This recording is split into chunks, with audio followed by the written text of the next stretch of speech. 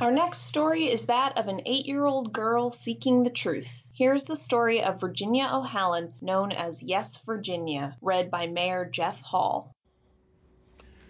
Yes, Virginia, there is a Santa Claus, 1897. In 1897, Dr. Philip O'Hanlon, a coroner's assistant on Manhattan's Upper West Side, was asked a question by his 8-year-old daughter, Virginia.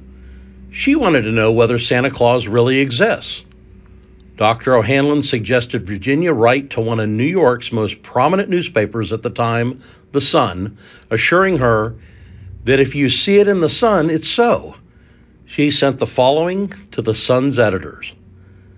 Dear editor, I am 8 years old. Some of my little friends say there is no Santa Claus.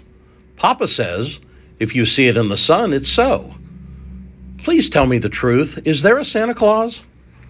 The response to Virginia's letter was written by editor Francis Church. He assured the young girl, Virginia, your little friends are wrong. They have been affected by the skepticism of a skeptical age.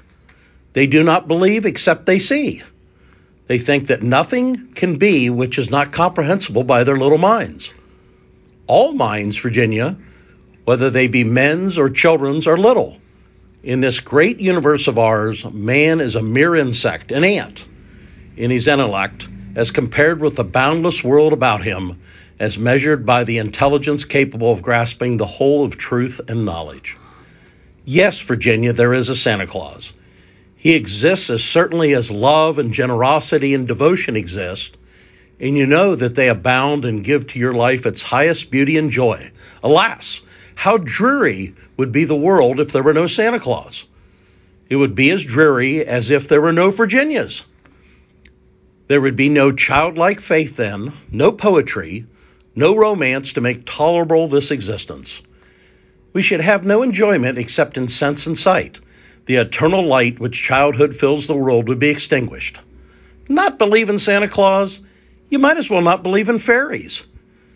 You might get your papa to hire men to watch in all the chimneys on Christmas Eve to catch Santa Claus, but even if they did not see Santa Claus coming down, what would that prove? Nobody sees Santa Claus, but that is no sign that there is no Santa Claus. The most real things in the world are those that neither children nor men can see. Did you ever see fairies dancing on the lawn? Of course not, but that's no proof that they are not there.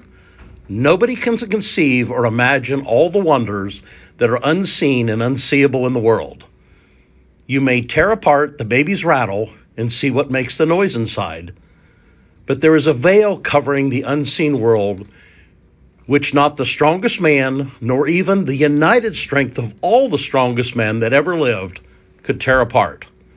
Only faith, fancy, poetry, love, romance can push aside that curtain and view and picture the supernal beauty and glory beyond. Is it all real? Ah, Virginia, in all this world there is nothing else real and abiding. No Santa Claus? Thank God he lives, and he lives forever. 1,000 years from now, Virginia, nay, 10 times 10,000 years from now, he will continue to make glad the heart of childhood.